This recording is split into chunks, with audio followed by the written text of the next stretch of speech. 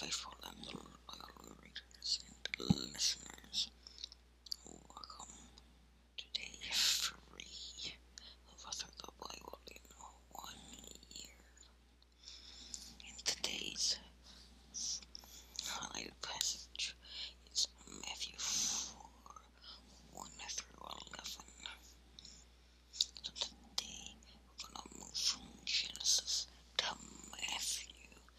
Yesterday in our highlighted passage from Genesis, so through Adam and Eve's direct disobedience to God, sin entered the world.